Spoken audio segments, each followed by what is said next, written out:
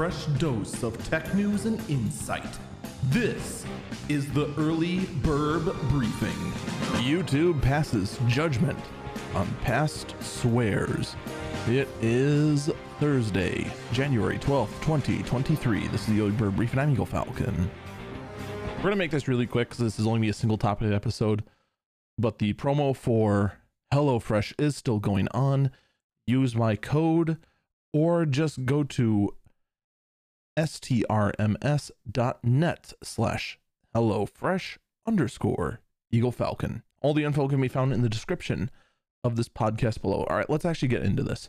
This has been going on actually for a bit now, but we finally do have a lot more answers.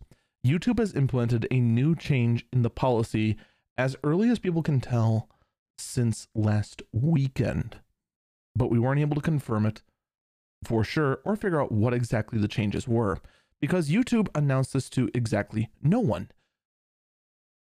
If you swear within the first 15 seconds of a video, you get demonetized, which also inadvertently gets you shifted lower in the discoverability algorithms. This also applies within the first 8 seconds if your video contains any kind of hard violence, virtual or otherwise. This is throwing gaming YouTube into a lot of chaos. And now, to make things even worse, this affects past videos as well. So if you had a video in the past that violates these new terms, you're in trouble. There's no other way to phrase it. It is a big mess. And I do mean a big one.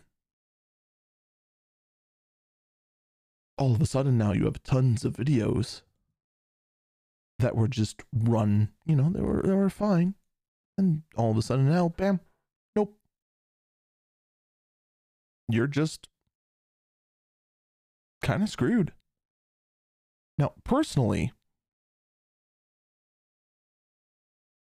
I'm just kind of, I don't know, because in the YouTube space, you always kind of had this understanding that swearing was fine.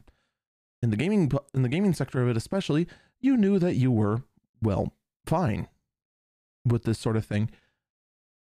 I mean, there were a series called Rage Quit in the past where it was just nothing but someone angrily swearing at a frustrating video game.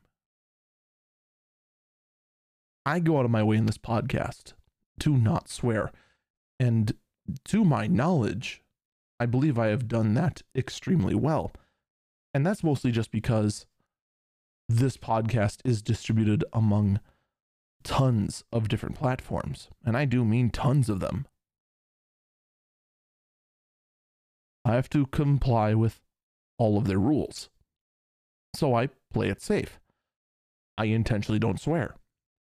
I intentionally phrase things in a way that may not trip any kind of algorithmic censorships. That and also a lot of things that are political, I phrase in a very specific way so that I don't sound biased one way or another. That's very important to me at the very least.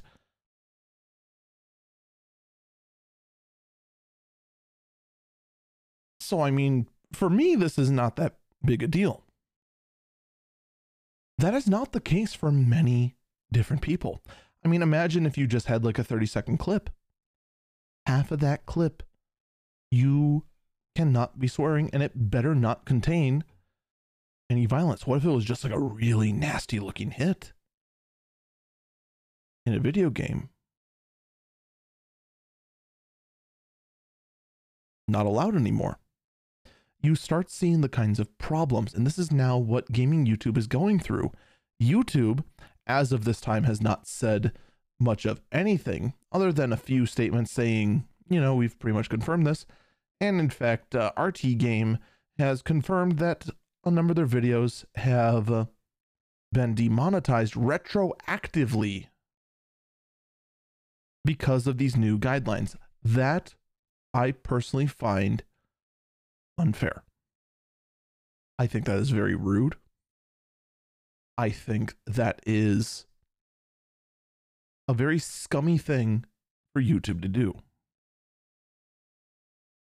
I also think this is a very important lesson for a lot of us over on Twitch. Because over on Twitch, we're not happy with things. That's an understatement. But it is important to see what's going on other platforms so that you can try and get the bigger picture. You see on YouTube, you can end up with a problem like this. This is a huge problem. And these are all things to keep in mind as a content creator, as you decide what your next move always should be. Whether it be going ahead and moving forward with sticking on Twitch, whether it be continue making the kind of gaming content you already do on YouTube, or trying to move on to a third party that's not as popular and might lead to a massive loss of your viewer numbers to try and get away with the problems that both Twitch and YouTube have. These are all things that people need to consider. Oh yeah, I forgot to mention TikTok in there. TikTok and its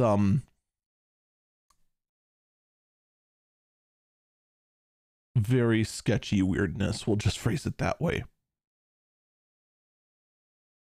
So obviously, I think it goes without saying, I am not a fan of this policy, despite the fact that for the most part, it realistically doesn't affect me.